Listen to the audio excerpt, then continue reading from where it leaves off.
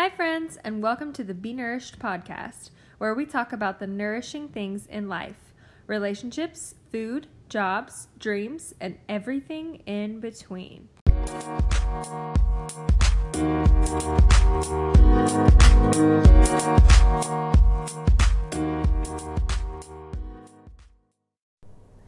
Okay, we are in for a treat today because this is part 2 of Lauren Gloyn's episode.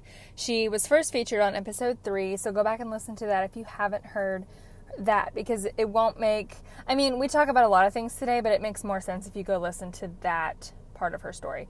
So today she takes us from Florida to Nashville, shares her experience of being in Florida, really feeling like it was going to be it for her, and then ended up getting this nudging to go to Nashville, which is where she is currently. Lauren has so much wisdom. I love talking with her, and that's why we veer so much, because we just have fun things to say. So I really hope you enjoy this today. I mentioned in here there's a prayer that has spoken to me a lot on my journey, and I will write that in the show notes. I could not think of the name of it, and I could not think of who wrote it during the episode. So I'll include that in the show notes so you can go check it out. But anyway, without further ado, here is Lauren Gloyn. Hi, Lauren. Welcome back to the podcast. Thanks for having me again. Thanks for coming back. This is part 2. If you haven't heard part 1, it is episode 3. And Lauren has such a rich story. So we needed 2 podcast episodes because she has so much to say. And it's so good because she came from Nevada. I said it right? Good job. You did. Yes. I'm proud of I've been practicing. Started in California, went to Nevada, and then episode 3, she shared a lot of her story on being in Nevada and how hard that was and what she learned about herself there. And then hearing about To Write Love and getting herself to Florida. Well, really, God getting her to Florida. And what's so interesting is that she's not in Florida any longer. She is now currently in Nashville. So, Lauren, is there anything you want to add to your intro? Last time you talked about the Enneagram and about caring for people and things like that. Is there anything you want to add about who you are? I don't think so. I think you're so sweet the way that you said, because she just had so much to say. That's such a nice way of, You do! explaining. I know, but it was just a good way of explaining the stream of consciousness that was the first half of episode 3. But, so good. No, I feel like as we dug more in the later half of the episode, I feel like people have a pretty good understanding that I can talk for a little while. They know what they're signing up for. Well, I think it's good because I really do believe that while we have structure to these conversations, whatever comes up is what's supposed to come up, and whatever we talk about is what's supposed to be said. So I follow that line of thinking, and if it ends up being 15 episodes, then I don't really care. So that's how I feel about that. So you ended up in Florida at To Write Love. You said, I think you mentioned last time you were there for 4 years, right? Yeah, so I moved there in in July of 2012, and I was there until June of 2016. Okay, so I know that to get you to Florida, it was a bit of a situation. Like, they came, and it was so many things that just were orchestrated perfectly to get you in the room and to hear the message of To Write Love, and then you ended up putting in your application, like, kind of last minute, right? And then all of a sudden, they hire you, and you're in Florida. So, walk us through. Did you see yourself, were you going to be there forever? Like, what did you think that far in advance? Was it just sort of like, this is my next step? Because then, all of a sudden, you're in Nashville. So, walk us through a little bit of how all of that happened. Yeah, so when I moved to Florida, it was 75 days after I had heard that To Write Love Unharmed even existed, which is, when I look back and think about that now, it's just such a whirlwind of phone interviews and, prayers and, I don't know. And one of the things about it is I didn't tell a lot of people that I was applying to Write Love. And so when I got the job and I gave 2 weeks notice because they needed someone to come in pretty quickly. So I had 2 weeks to tell everyone, pack up my life, and move across the country. And which, so it was 75 days is that's a month and a half. That's insane. I know, it was very, very, or 2 months. Short. I can't do math. No, it's a little over 2 months, but still, it's a very short window of time. But I think that was a gift from the Lord, because I think he knows that if I could stop long enough to think about it, yeah. fear would have won. Same. And so it was just kind of this, I have to keep going forward. And in that season, it was so much, I can remember my prayer being, Lord, I don't want to shove any doors open. I only want to walk through the doors that you have opened for me. Like, I'm going to trust that any door that closes, you closed. Any window that doesn't open, you have shut. Like, I don't want to, like, bang my way into places I shouldn't be. And so if doors open, I'm going to trust that that's you, and I'm going to say yes, and I'm going to keep moving forward. And that is very much the story of my move to Florida, was just doors kept opening, and I kept walking through them. Which is so hard, because as a door shover myself, it is... Listen, I'll knock all day long, and, like, there's biblical references in that, but really, like, if I want to be somewhere, I want to be, if I want to position myself somewhere, which is when I get into trouble, like, I'll break that window, I will shove that door open, like, I'll make it happen. Yep, I'm like, challenge accepted. I'll go around back. I'm really, right. Yeah, that's tough. It's tough to wait and be patient and trusting that, because if a door is closed, Pal, you know, maybe we don't need to knock it down. That's hard. Well, that's hard though, and especially people like you and I, who, like, in our own strength can get some stuff done. Yeah. Like, we're fairly go-getter. We're fairly, like, focused, dedicated, committed people who are willing to put in the work. And so I think sometimes in that mindset, at least for me, I can get a little ahead of myself. Yeah. Like, I can be on a path that the Lord has clearly set me on, and I'll just go. Like, I'll run full tilt. And then eventually I'll, like, look back and be like, were we supposed to be over there? Right. And then it's like, okay, now come back here, because we actually have to, like, do all of the stuff that you just Yep. Yep. Yep.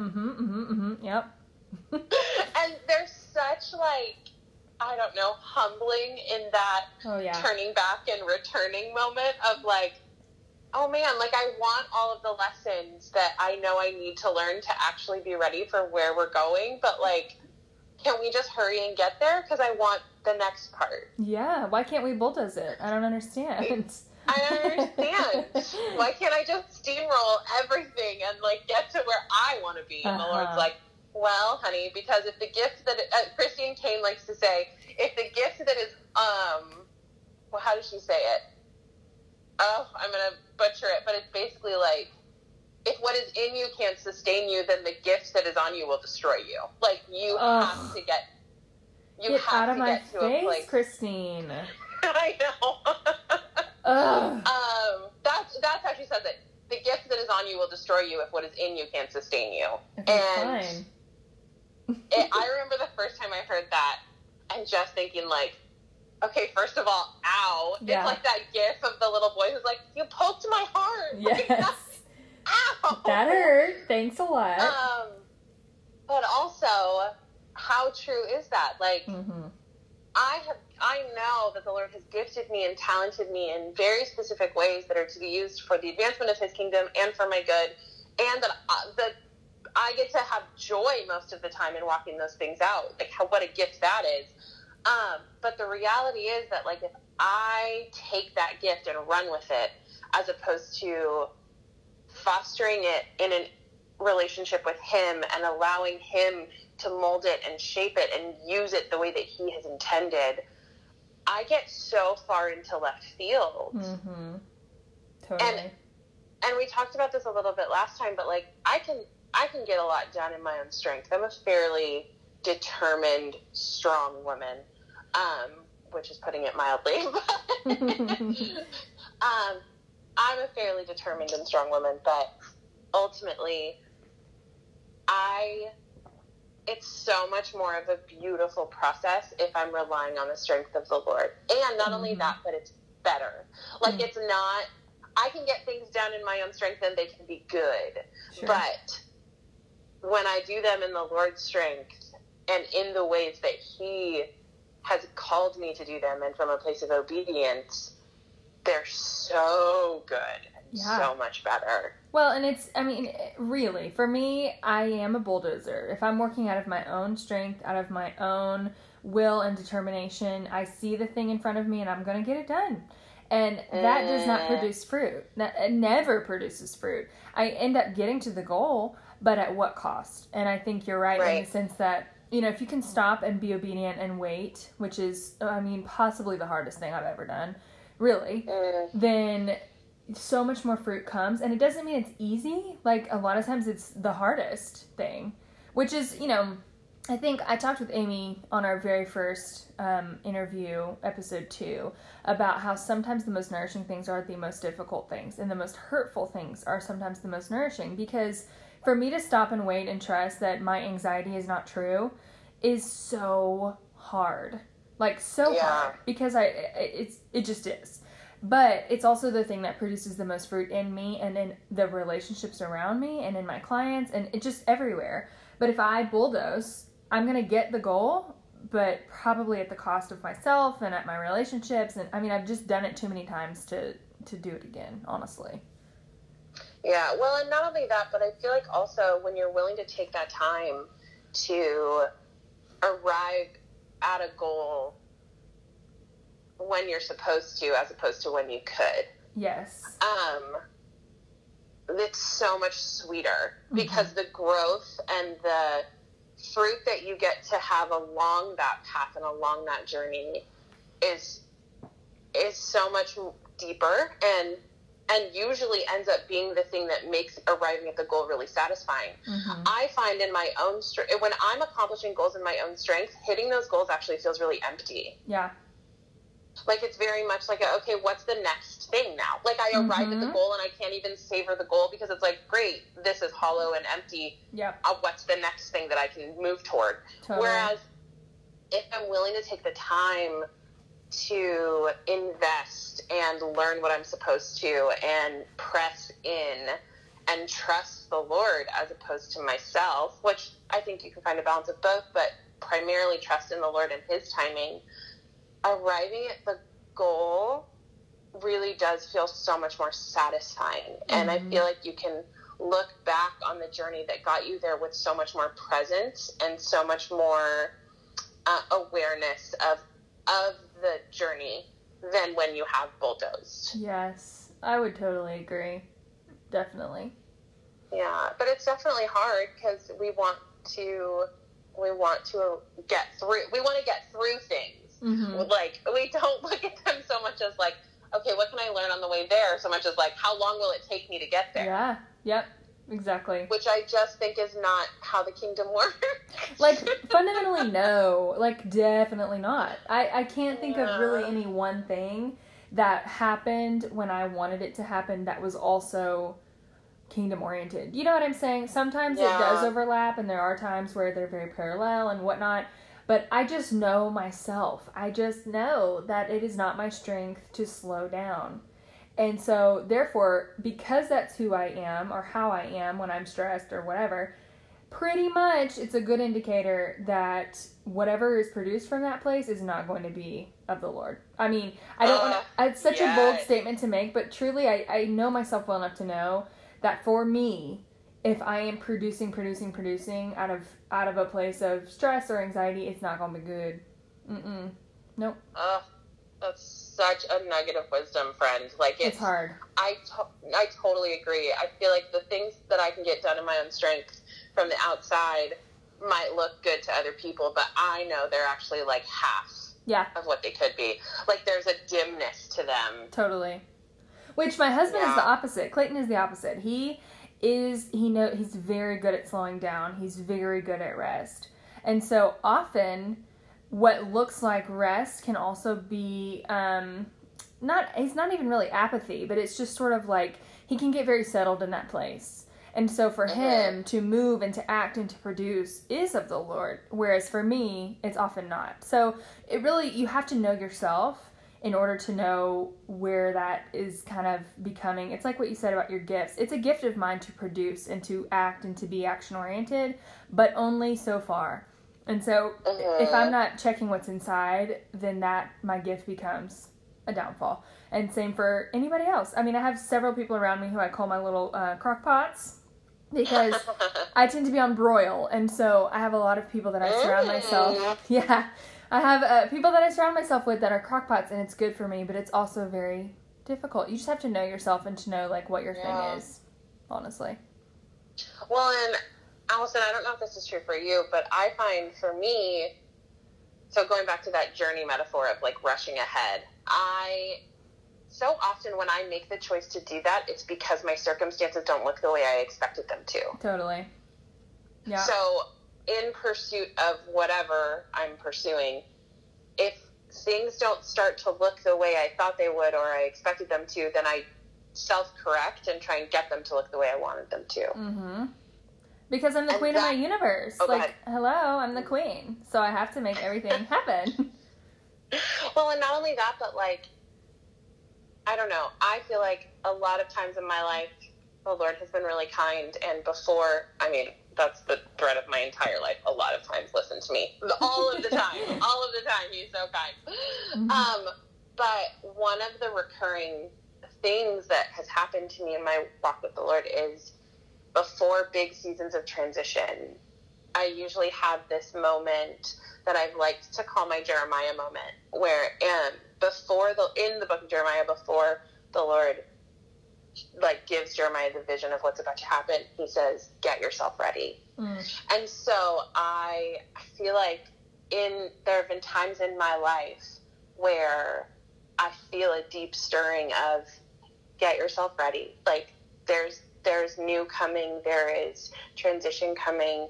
I have things that I'm going to need you to say yes to that won't make sense, so get yourself ready. And not in a get yourself right, girl. That's not at all what it is. It's much more of, like, a deep sense of prepare for things to shift and prepare to say yes to things and trust me. And that happened before my transition to Florida. It happened before my transition to Nashville. It's happened before many other transitions in my life. And the time frame has always looked different. Sometimes it's usually a longer period, like it's usually a few months, but in some cases it's more like a year. But it's really this kindness season from the Lord of, like, hey, preparation for what's coming. And I think for me in that time, in the past, have sometimes expected things to start happening, or start moving more quickly than they have, or I've expected them to look a certain way, or I've expected to feel a certain way about them, and when they haven't looked the way I thought, or felt the way I thought, or, like, conformed to my idea of what should be happening, that is usually the moment that I choose between, okay, I'm gonna be still and wait upon the Lord, or I'm gonna jump into action mode and start making stuff happen. And sometimes I get it right, and sometimes I haven't. But for me, the biggest lesson in that has been that when I choose to be still and wait upon the Lord, it's so much better. Like, the verse of more than you can ask or imagine is so true. I can't, like, it resonates from so deep within me, and I wish I could bottle that feeling. Like, I wish I could bottle that awe and wonder of, Lord, only you. Like, this moment that I'm living in and these circumstances that have worked together, only you. Like, I could not have done this. I wish I could bottle that so that in those moments where I'm trying to decide between the tension of being still and waiting upon the Lord and trusting what he said and activating my inner drive, I wish that I could bottle it so I could, like, feel it in that moment. Totally. And I do think that I don't always think that being still and waiting on the Lord means stillness in the sense that we understand it. I think so, like, it is work, and you do have to move forward, and you do have to take steps. And so I don't want anyone to think that I'm saying, like, sit on your couch and eat Cheetos and wait for a job, because, like, that's not. Right. That is not being still and waiting on the Lord. I think being still and waiting on the Lord is saying, okay, Lord, I know what I would do in this situation, but what have you called me to do? Yeah.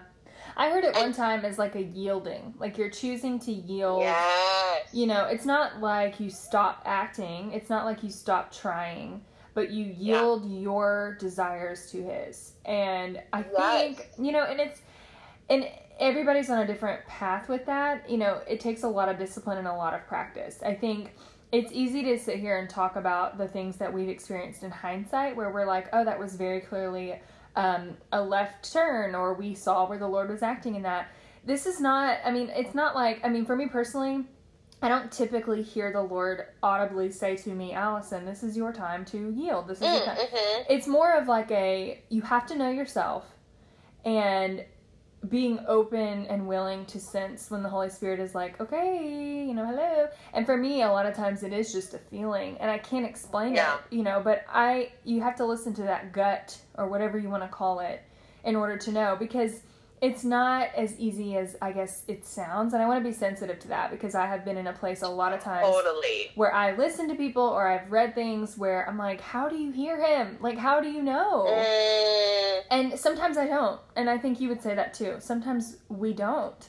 It's more of taking your best guess and having a heart that is desiring to do the right things. Yes. There's a prayer by, and I should not, you know, it's one of those things where you want to bring it up, but then you're like, dang, I'm going to butcher it like earlier, what you were saying about Christine Caines quote.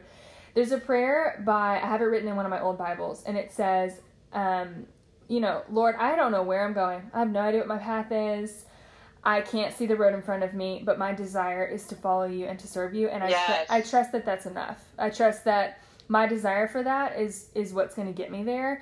Not that I know all the answers, not that I know what I'm doing, not that I know that this is even the right move, but more like my heart is in a position of wanting that so badly that I trust you'll do the rest. And that's what I think we're talking about when we say stillness in the Lord. It's more of like, okay, Lord, I'm yielding myself to you. I have no idea what this means. I don't know what this looks like, but I'm going to try this, and I trust that you'll do the rest. Well, and the posture of your heart in that matters so much. I totally agree with you. I think it's easy for me to look back and be able to identify moments that the Lord was speaking through his Spirit to me. But same as you, like I have two examples in my life of hearing the Lord audibly, and even that sounds like a little mystical and hard to say. I know it's not. I know he does that. But I think you're right. I think it honors the Lord, and I think it brings him joy when we have hearts that are willing. And I think he honors that and blesses it. Like, it doesn't mean that we hear him perfectly every time, and it doesn't mean that we do the right thing. It just means that we live our lives from this place of surrender. Mm-hmm. Totally. And that we're willing to fail, I think. I think the reality is, you have to be willing to fail. You have to be willing to make a misstep and not fall down a shame hole, and instead say, okay, Lord, like, let's pick me up and keep going. Mm-hmm. And I think that really does, like, I think it makes his Papa heart really happy. Well, I really do think it's the point. I mean, I fundamentally believe that it's the point. It is not the point to know the answers. It is not the point. No. Yeah, I mean, like, I really believe. And thank God. Yes. Like, truly. Yeah. I don't want to know the answers. No. I think if I did, I'd get even more messed up and in my head about it. Totally. I do. But I think, and again, I don't know, maybe it's just my background, but I think for a long time I felt like I had to know. I had to know what was right and what was wrong. I had to know the right way to go. I had to know the next step. And I just truly believe that the point of a relationship with God is that you don't. Because if you did, you would not need him at all.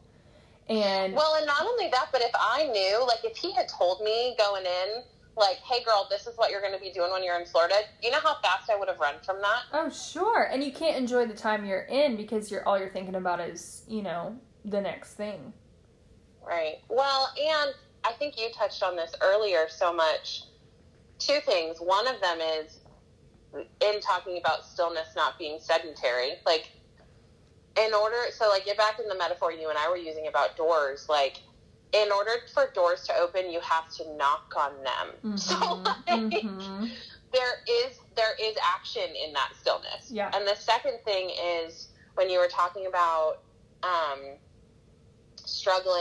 not struggling, but like knowing whether or not you're hearing from the Lord and just kind of doing your best, I think one of the things that's easy to skip over in that mindset is it does require a certain amount of intimacy with the Lord to hear his voice, however he chooses to speak. Like, I believe that he can get to us as he needs to. Like, he's in creation, he's everywhere, and, you know, loves us enough to sometimes sit us down.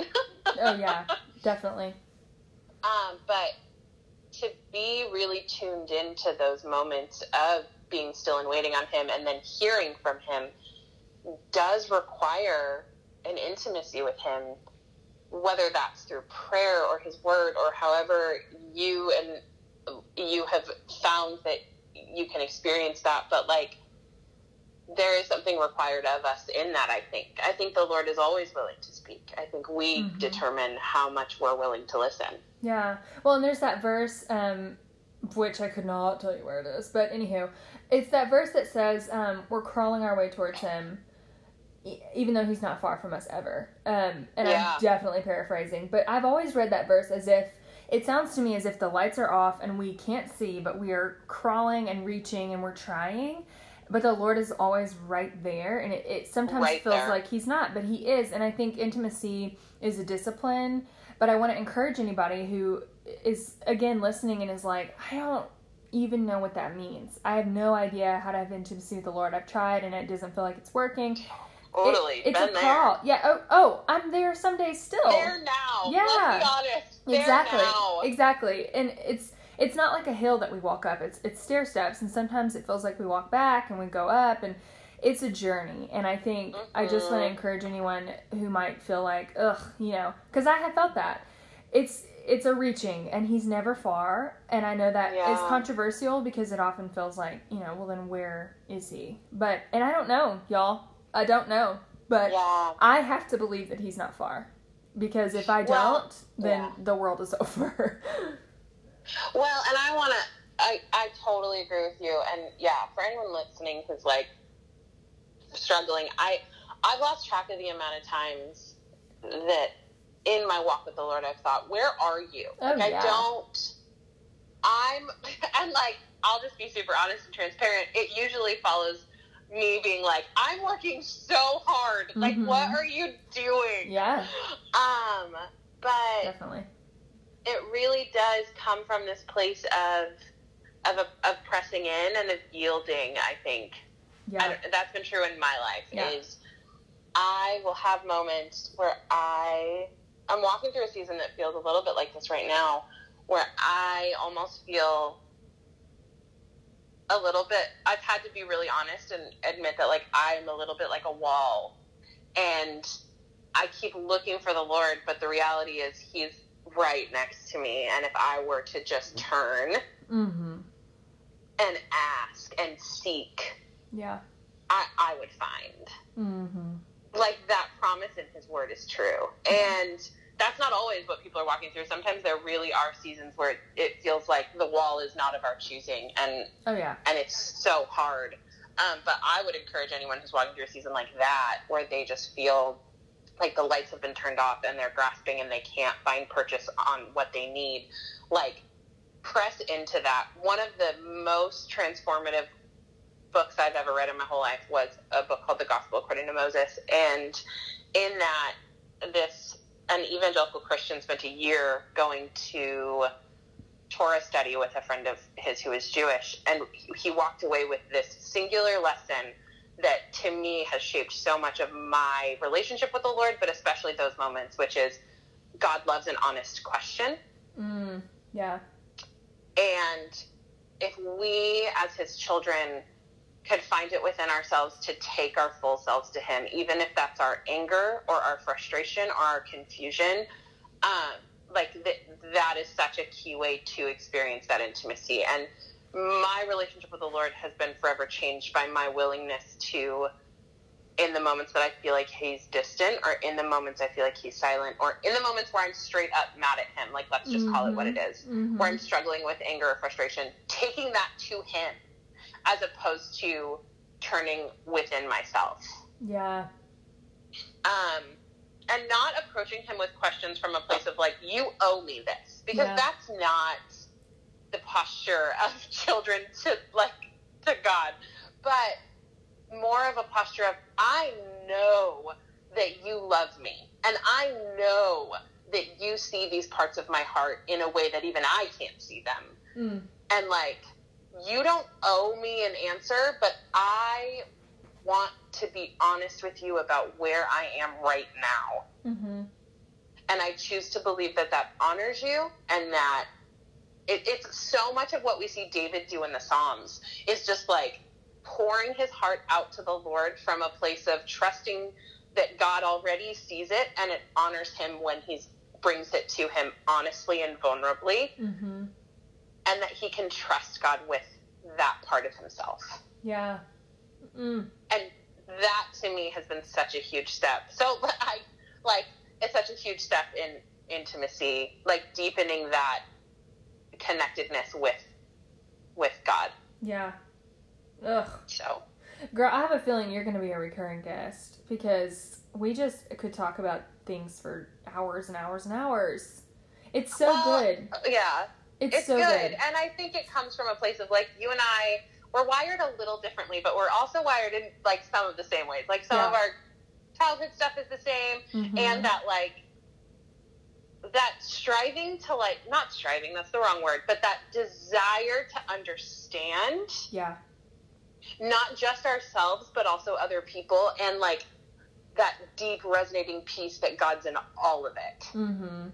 Well, and I think we both have a desire to, at least, I think I can confidently say, we both have a desire to look back at little Al Pal and little Lauren and anybody else who might be, because just for so long, I just felt like, why is nobody talking about this stuff? Like, why doesn't anybody tell me what to do? Why don't I have guidance? And some of it could be, I didn't know where to look and I wasn't seeking and whatever, but I just have such a heart to look back and say, ugh, girl or guy, I was there, and here's what I felt, and here's what I wanted to know, and here's what I heard from people, and here's how that was damaging. Like, I don't know, I think we both feel that way, and so that's why we get so riled up about it, because it matters that people who are 5 steps ahead of us or 5 steps behind us speak the truth about the situation, but also with hope, because it's not enough to just be honest.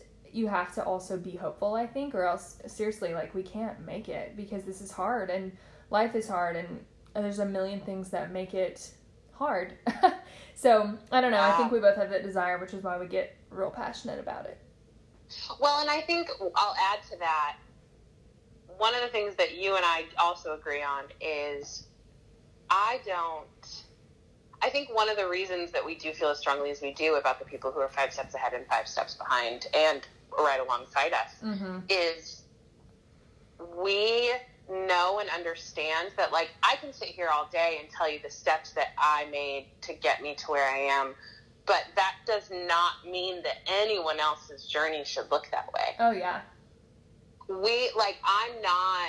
I'm not suggesting that my experience is exactly what anyone else's experience should be like. In fact, if it too closely resembles mine, like, step off the path for a second and reevaluate, because one of the things that to me is so important is the grace that your journey is your journey, and it doesn't have to look like anybody else's. And that's like scary to a certain extent, but it's also, I hope, really peaceful, because we are each individuals who are in personal relationship with the Lord and each other, and which means it shouldn't look like anybody else's. Right. And I think one of the things you and I really staunchly agree on is, like, I want to come alongside you and share truth with you from a place of compassion and understanding and empathy, not in any way in a like, and now you should do this, and then you should do this. No, it's a join. It's like a linking of arms. It's a joining of that spirit of surrender and posture, and like we're all just doing our best, man. Totally. Yeah, it's more of an invitation. It's like, let's eat some queso. Yes. Here's the things I've learned. Here's what you can share with me. Let's eat some more queso. That's how I feel. Let's eat some queso. You're my favorite human. Okay, so you get to Florida. Back on track. I know, it's so good. So you get to Florida, and you're there for a couple years. When did you get this nudging or the whatever that said, might be time to head to Nashville? Yeah, so I moved to Florida, and you asked me this earlier, and I want to speak to it. If I moved to Florida with the intention of being there forever. And I think the answer is yes. I was 25. I had never made a really big transition like that before, at least not to that extent. And to me, it was this really catalytic moment of, oh, this is a thing that I can do. Like, I can pick up my life and I can go full tilt in pursuit of this vision that I feel like I have for what my life could look like. And I can help other people while I'm doing it, and I can live my best life, if you will. Yeah, sure. Which, like, don't even get me started. It's such, ugh. But, so for me, I moved to Florida with the intention of it being forever. And I don't regret that, because I think to a certain extent, it's shifted now, where when I enter any season of life, I very much enter it from this place of, I am here until I'm not anymore. I'm fully committed. I'm going to be planted here. And I don't know how long that could last. It could be 6 months. It could be 6 years. It could be 6 decades. But I'm all in. Like, I'm going to choose to be all in. So that's shifted a little bit for me. And I think that so much has to do with, like, I want to be really open-handed in what I feel like the Lord has given me to do, because it can shift. And not from a place of, like, expecting shift or, like, I don't know, setting myself up to make an easy exit or anything like that. I think it's just really important. It's been really important in my life to find this balance between I'm here, I'm all in, and I'm committed, but also the door is always open if the Lord wants to do something new or something else. But I want to honor what He's called me to today. And so for about 3 years and 11 months, that was living in Florida and working for Teray Love Under Arms. And so that shifted a little bit. That's kind of when that mindset started to shift, as while I was in Florida. But I moved there fully intending to, like, build my life in Florida. And so that went really, really well for about 2 years. I made great friends. I was really close to Disney World, so, like, hi. Amazing. Annual pass holder all day long. So good.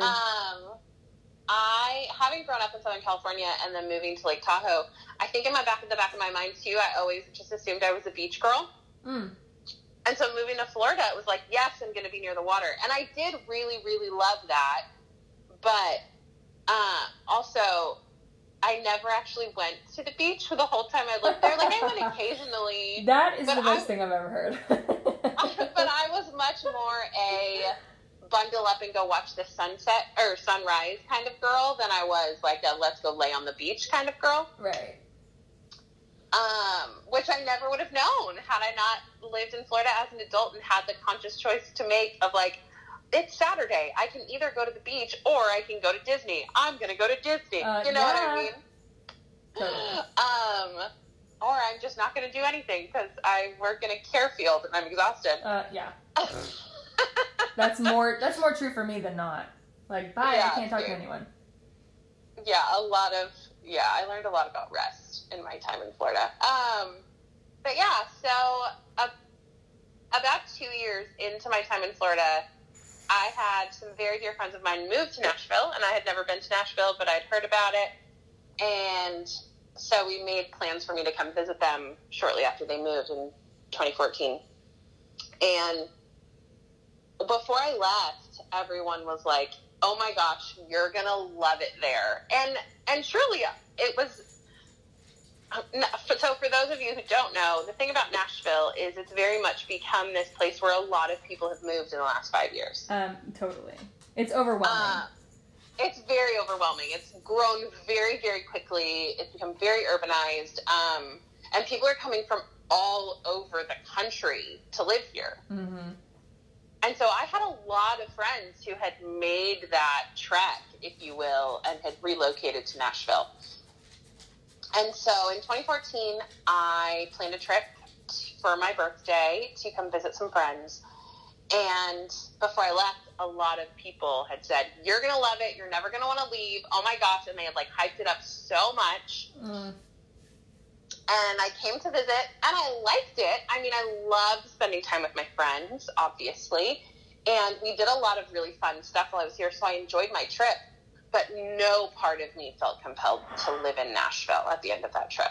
In fact, I actually felt exactly the opposite. I very much left feeling like I'll never want to live in Nashville. Which, just as an anecdote, anytime I think to myself, oh, I'll never want to do that, I almost feel like it's a little bit like am I challenging the Lord in that? Because almost like in my life, I've said I would never live on the East Coast. I've said I would never, and like Allison, literally this sentence has come out of my mouth.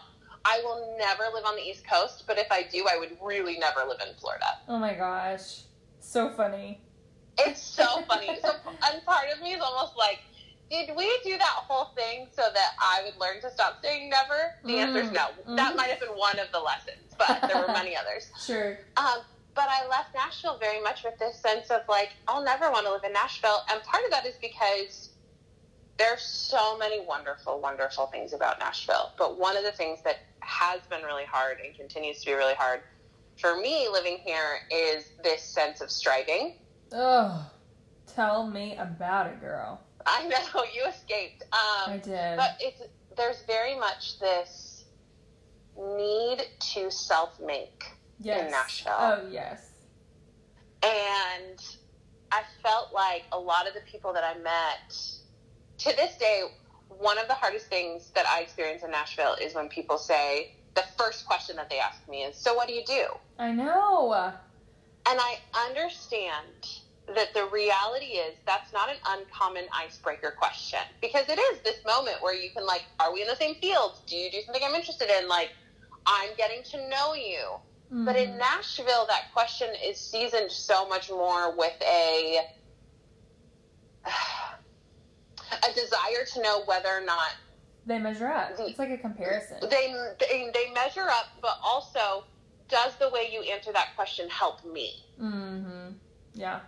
Like, if I tell you that I'm in publishing, are you automatically going to be thinking, like, oh, I want to be a writer, or I want to be a musician, depending on what kind of publishing you think I'm in? Like, you know what I mean?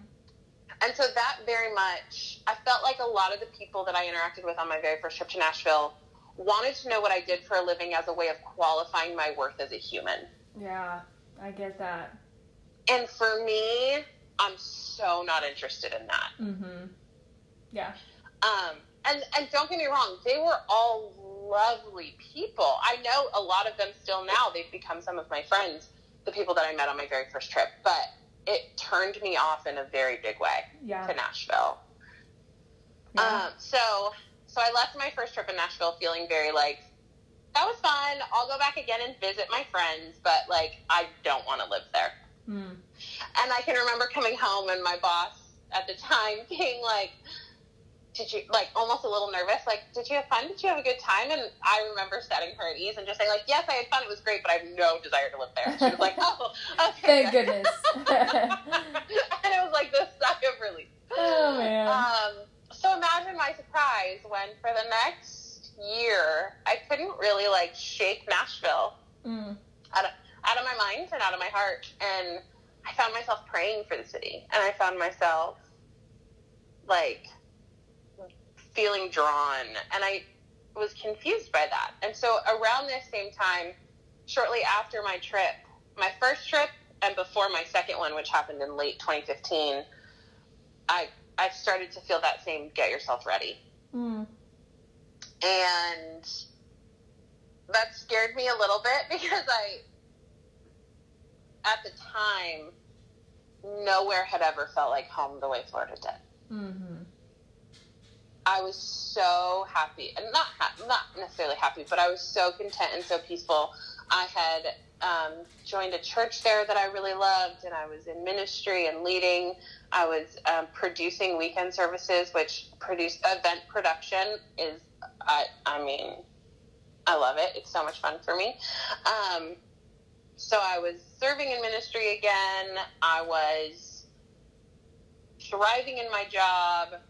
Everything was going really well to my understanding. And then I felt this prompting of get yourself ready. And I was like, wait, what does that mean? Because, and again, that prompting hasn't always been related to geographical change. Sometimes it's been other things. But so I started to kind of press into that a little bit. But at the same time was feeling Nashville felt very compelling, not as a moving there, but as a it was in my heart in a way that I didn't really understand. And so my first trip to Nashville was in October of 2014. I went back in August of 2015 to visit some friends, and some different friends who lived in a different part of the city. They actually lived down in Franklin, which is a adorable little suburb that is 30 minutes south of the city, which is actually where I live now. Yes. So we went, and my friend Claire and I went and stayed with some friends who lived down in Franklin, and I fell in love. It was a complete night and day experience to the one that I had had previously. I still had a lot of fun, but I remember this moment, and if you live in Nashville or you've been to Franklin, you'll know where this section of town I'm about to talk about is, but if you haven't, it may not make sense, but I'll try and paint a picture of it for you. I had this moment in Franklin. There are a lot of horse farms. Mm-hmm. And it was about, I think it was dusk, which is always my favorite lighting time of day. And we were driving down Mac Hatcher and came up at the intersection of Mac Hatcher and Franklin Road. And it's this hill that crests, and you look over all of these horse farms, and it was dusk, and something in me clicked. Like, it is this visceral memory of the way that I felt at that moment, which was, this is where I want to be. Like, I want to live here. I want to build my life here. This feels like home in a longing way. Like, I've never felt this way before. And so that was August of 2015. And I didn't know what to do with that. Sure. Mainly because, gosh, I loved the work that I was doing in Florida. And I loved my friends. And I loved my church. And I didn't want to leave. So if you listen to my episode talking about Nevada, you know that at the time at which I made my transition from Nevada to Florida, I was begging the Lord to release me from Nevada. I very much was ready to go. It was still very difficult. I don't want to pretend like it was like I hop, skipped, and jumped onto the plane, because I didn't. But I wanted to leave Florida. I was ready to walk into what was next. Whereas in 2015, I felt so much more jarred and confused. Because I did really love what I was doing in Florida, and I loved my life there. Florida itself was fairly hard, but the work that I was doing in the life that I was living in Florida, I really enjoyed. And so to come visit this place and have this longing to be there and to make my home there was very confusing. Yeah, especially because you felt like, nah, I'm not going to be in Nashville. Right, so I was coming off this first experience of Nashville very much like, nope, I'm good. Yeah. And then to come not even a year later and have a completely different experience was very weird. Yeah. So I went back to Florida, and very much my friend Claire, who came to Nashville with me at the time, I kind of sat her down and was like, I don't know what to do with all of this. And so we very much came up with this plan of like, okay, if I'm gonna move, there are certain things that need to happen. One, I need to find a new job. Two, I need to start saving money because I have not been living as if I'm trying to move. And three, like, I need to really pray and like make sure this is of the Lord. Yeah. Before I uproot my whole life. And I think I walked in a lot of fear then that I don't feel as much now. I definitely still feel fear about transition stuff now, but it's different in the sense that I think back then I think when I moved from Nevada to Florida, and also when I kind of started feeling stirred toward Nashville, I had so much fear about making the wrong choice. I get that. Now and this could be a whole other episode, but now I very much live from this. I feel less afraid to make quote unquote wrong decisions now. And I think it goes back to what you and I were talking about of like, my heart is postured and surrendered and yielded to the Lord. And so I know that even if I do maybe make a decision that isn't his best, like there's no risk involved in terms of like his delight or will for my life lifting. Mm-hmm. Yeah. Like I need to allow myself to be led by the Spirit in my decision making.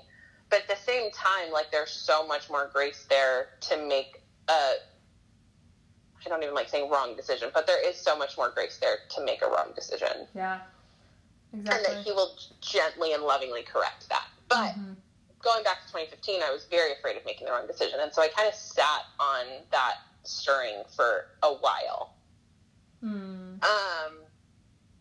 Which was really hard because I felt like I was actively grieving my time in Florida, but I was still in Florida. Yeah. Yeah. But I was also running full tilt away from the idea of leaving Florida. There's a lot of conflicting emotions in that season. And so I just kind of plugged my ears and hummed, I want to say. That's probably the best way. I love that imagery. Like, if I'm super honest. Man, I get that. Like, I came back from Nashville and had about 2 weeks of, like, okay, like, what does this mean? What does this look like? And then as, like, things started to shape, I was like, nope. And I just mentally and emotionally noped right out. And kind of ignored it and tried, plugged my ears and hum is the best way I can put that. Like, just tried to drown out what was happening. And I think that is a choice that we make sometimes. Yeah. I don't know that I'm a proponent for it. Like, I'm not advocating for, like, ignore the prompting of the Lord. But, like, I did that. That was a thing that happened. Yeah. And so in April of 2016, I went back to Nashville, actually for a trip, for a conference, and stayed in this really great part of town called Wedgwood, Houston. And I'd had a couple other friends move to Nashville in that time frame. So from my first visit in 2014 to my second visit my third visit in 2016, I want to say 5 or 6 of my core friends had moved to Nashville. Yeah. And so I was staying in this Airbnb in Wedgwood, Houston, and texted my friend Brian, who lived in the city, and was like, hey, just got to town. This is where I'm staying. And he just responds and says, oh my gosh, shut up and open your door. And I was like, what do you mean? And so I walk out front, and Brian is 2 houses down, standing on top of his car, like waving at me. And I hadn't known that when I booked my Airbnb, that he was so close, but he was right there. And it was this moment where and it was again, like something clicked inside of me of like, I have people here. Like if this is a place that I choose to be, it is going to be good.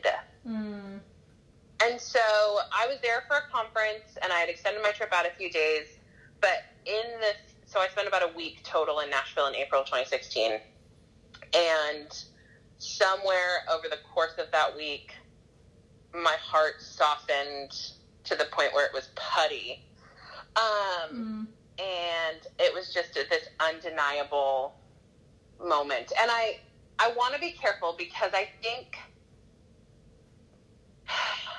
think it's really easy for me to look back in hindsight and feel some of that compulsion more and to feel the direction of the Spirit more. But in that season, the reality of the situation was, yes, God had good things for me in Nashville, and I've lived the last 2 years here experiencing those things. And I have no doubt in my mind that it's where I'm supposed to be. And it's where I have been supposed to be for the last 2 years. But back at the very beginning, so April of 2016, when I made that decision to say yes to Nashville, I don't want to gloss over that moment because the reality was I chose Nashville. I could have chosen Florida. And I fully believe that if I had chosen Florida, the Lord would have been just as much in Florida with me as he has been in Nashville. Yeah, great point. Great but point. I picked it, and I very much felt the invitation of the Lord to say yes, but it was an invitation. It was not like a command. Without choice. Yeah. It was not outside of my own will. I was not begrudging about it, or choice. Like, my choice in the matter feels like a really important thing to touch on, because I think sometimes, especially because I do so much have an awareness of like the Lord's movement in those decisions, it's easy for me to talk about it from a place of like, and then the Lord did this, and then the Lord did this, and I really do believe that he did that, but I had a choice. Yeah, that's good.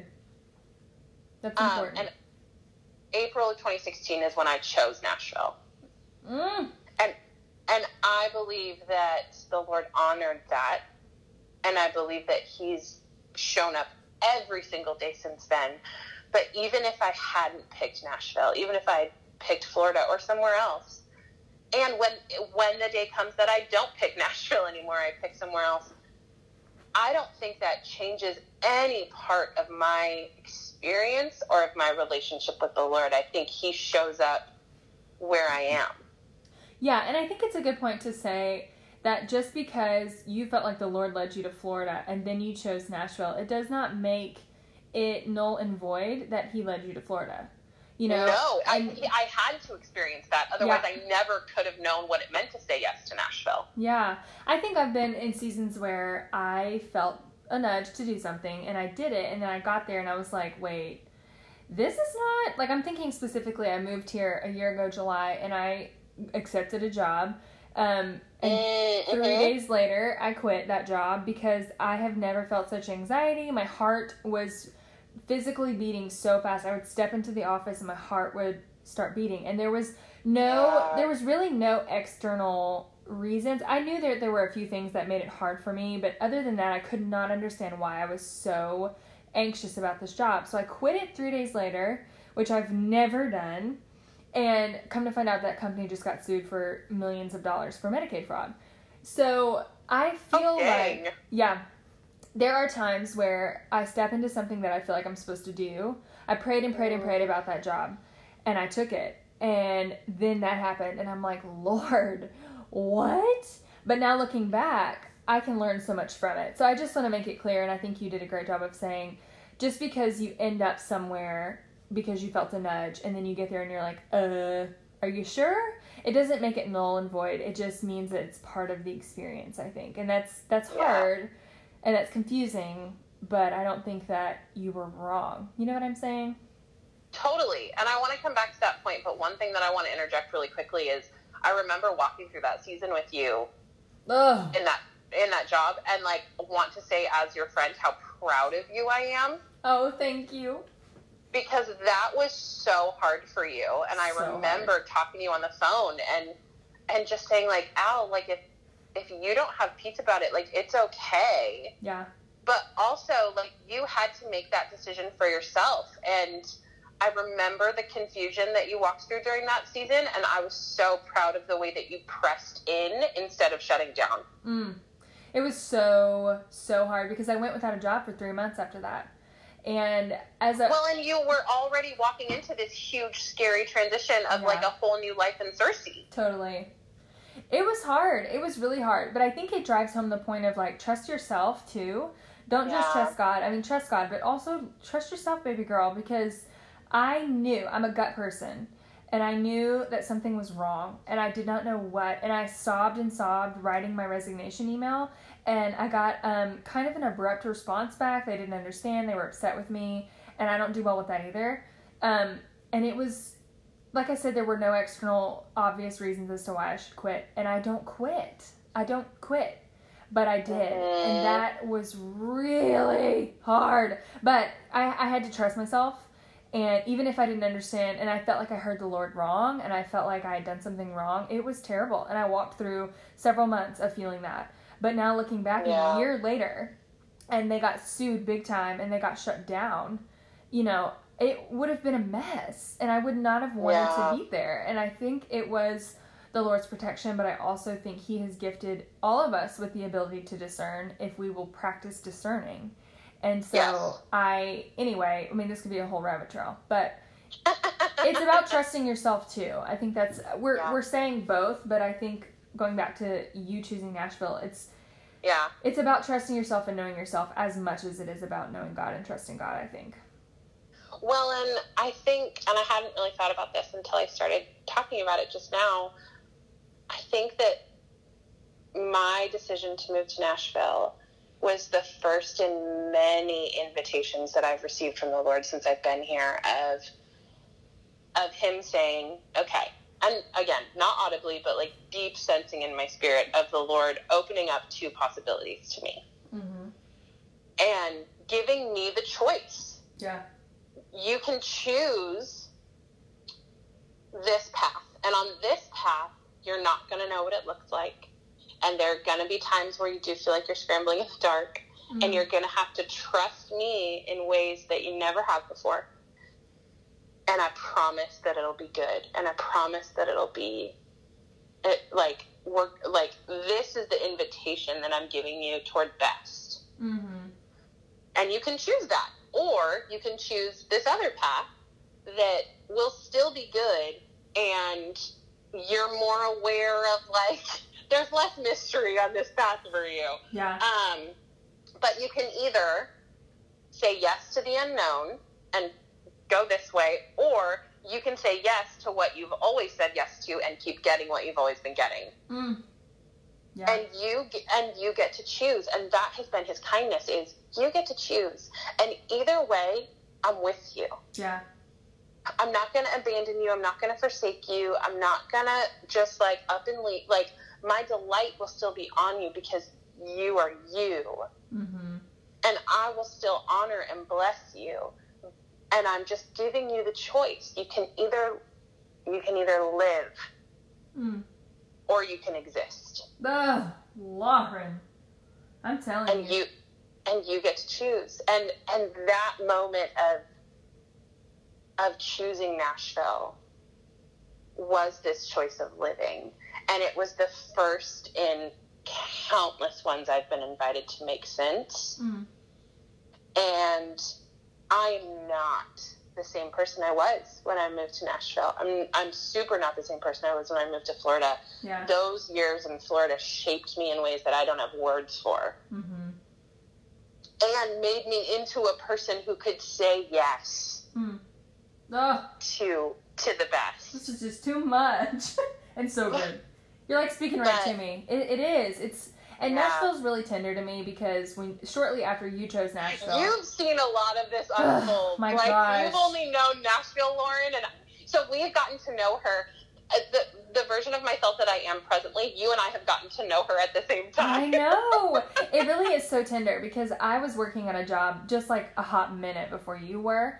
And you came in as my boss, and we were I would say that we were both very vulnerable at that space. Yeah. And I was just starting to date. I mean, I can still see in my mind packing shirts in the conference table at our old office when I chose Clayton over another dud. And Clayton's my husband. And anywho, Lauren walked with me through a year of long distance. If you have never done long distance, the Lord bless you and keep you. And if you have, let's get queso, because there is no other. It was terrible.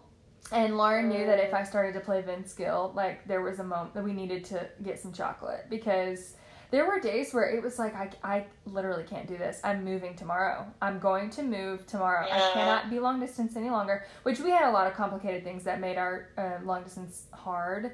But anywho, Lauren would sometimes just pat me on the back or, like, I don't know, get me a coffee, because it was really challenging. And for a lot of the things we've already talked about, like, why can't it happen now? I see what I want. Why can't I get it? And it was just a time of waiting. I just had to wait things out.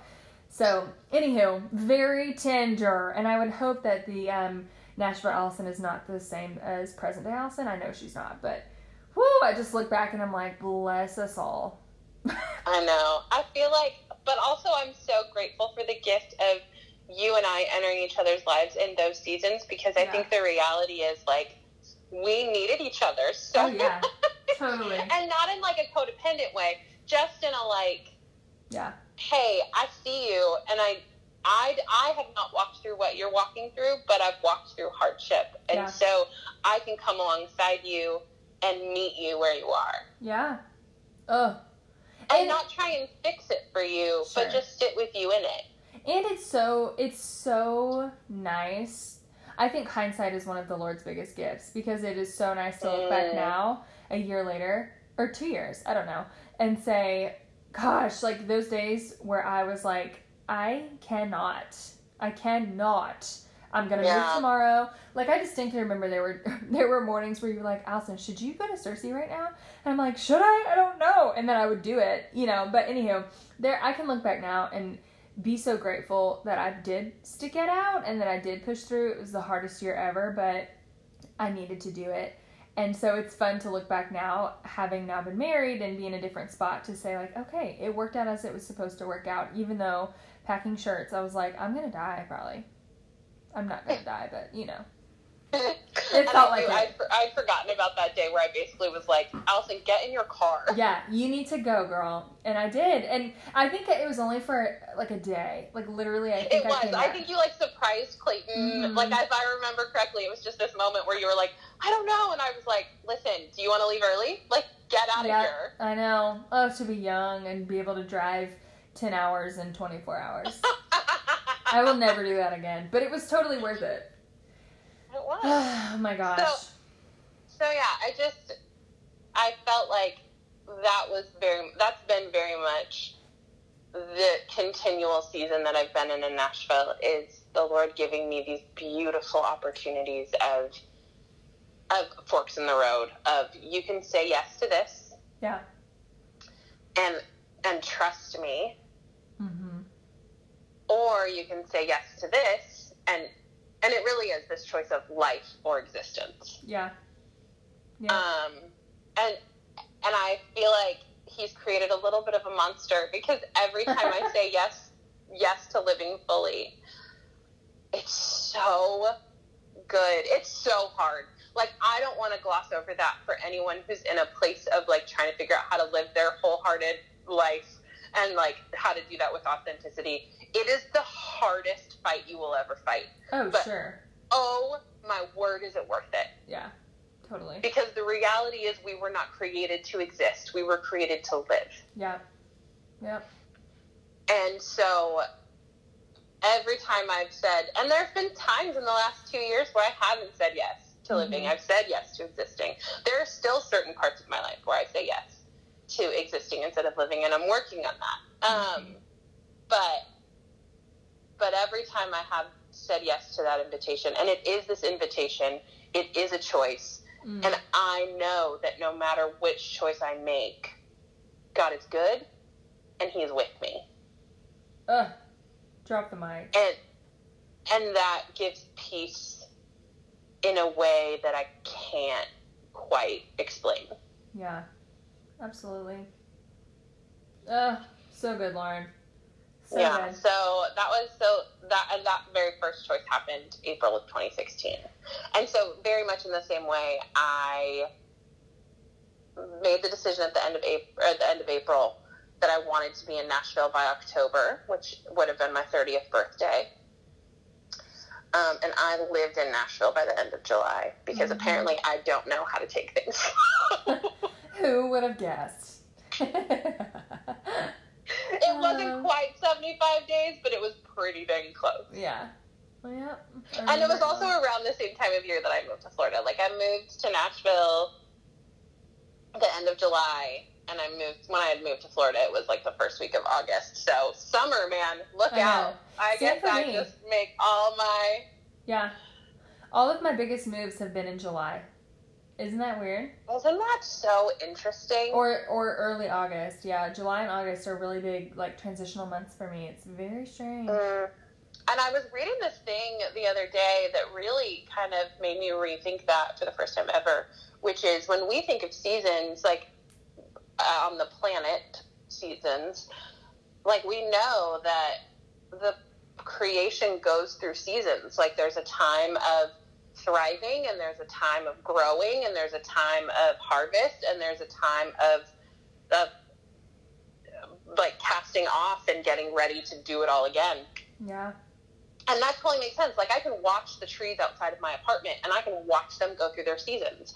I watch them when their leaves fall. I watch them when they lay bare and get ready. I watch them as they regrow, and then I watch them while they thrive. And so to me, the idea of, like, that example, but happening within our own lives as also creation, just humans as opposed to, you know, plants, but, like, the same is so true for us. Yeah. Like, and I think that seasons is kind of like a buzzword in the last few years. I know I use it to exhaustion. I'm so sorry, everyone listening. But, like, but it's so true where I think we really do go through these seasons where we very much have the same kind of rhythm as the rest of creation. It looks different because we're living, breathing humans. But, like, I think if we go into it with that expectation of those cyclical seasons, it makes some of those moments so much less jarring and so much less surprising, because it's like, oh yeah, this is that time of year that I kind of do that, or this is the time of whatever that these are the things that start to happen. Yeah, that's a good point too. I'm a big fan of seasons, mostly because they do come to an end, which is sometimes sad, but often for me, when I refer to a season, it's typically when it's been difficult, and so I think that it's good that they cycle. For sure. Totally. I think this is the first year that I've ever, on an environmental level, really enjoyed winter. Yeah. Oh, I love winter. But I think it's because I was anticipating spring. Oh, there it is. You know what I mean? And I've never, and it's kind of in that same vein of, like, understanding the way that happens in my own life too. But I really loved winter because I couldn't wait to watch, like, I couldn't wait for spring. Yeah. Yeah. So good. So, yeah. Okay, Lauren, so what is nourishing you now? I know we heard from you not too long ago, but by the time this releases, it will have been, several weeks. So what is nourishing you now? Well, in this exact moment, it's a cup of coffee. Oh, yes. So good. As we talked about last time. Yes. I love it. Black coffee, because, basic coffee drinker, as we discussed. Yeah. Another thing for me is going to the gym. Lately, back in January, I really kind of committed to a bit of an overhaul of my health and wellness and fitness and nutrition. And so in May, I incorporated exercise into that, and I've been making a point to get to the gym 6 days a week since. So hard. It's so hard, but I feel like I'm really, and, like, I've been able to experience the fruit of those choices as an ongoing experience, which has been really helpful. And it's really done a lot for me in terms of setting incremental goals. I think sometimes if I set too big picture of a goal, I get worn out real fast because it's going to take some steps to get there. So I feel like in this, I've been really good about incremental goals, which has been really sustaining. But the last few weeks, I feel like I've really started to experience the payoff of my dedication to fitness in terms of my energy and how my clothes fit and the way my body feels. And it's been really, really good. And so one of the things that's been nourishing to me in the last few weeks is I haven't necessarily felt like going to the gym. I've been a little more, like, begrudging about it. And so I think one of the things that's been nourishing for me is, again, going back to choice, is, like, making the choice to do what I know is good. Yeah. Instead of what is comfortable. Mm-hmm. Yeah. because I've done that, and it got me in a place that I didn't want to be. And so now we learn and we make different choices. So, for me in this season, it's going to the gym. It's also just enjoying the end of summer. I've never really loved, I feel like we've talked about seasons so much, but it's just where I'm at. I've never really loved summer before. I've been like, oh, it's so hot and so gross, I can't stand it. Mm-hmm. But I feel like this summer has felt really different, and I've really enjoyed how long the days are. Like, the sun's starting to set a little earlier, and it's making me sad already, like, in anticipation. I know. Like, no, I want it to be light until 8 o'clock. I know. That is definitely a hard thing about the fall and winter. But really, the only hard thing for me, because I love fall and winter. Well, and I can't wait for fall. I'm such, like, an autumn...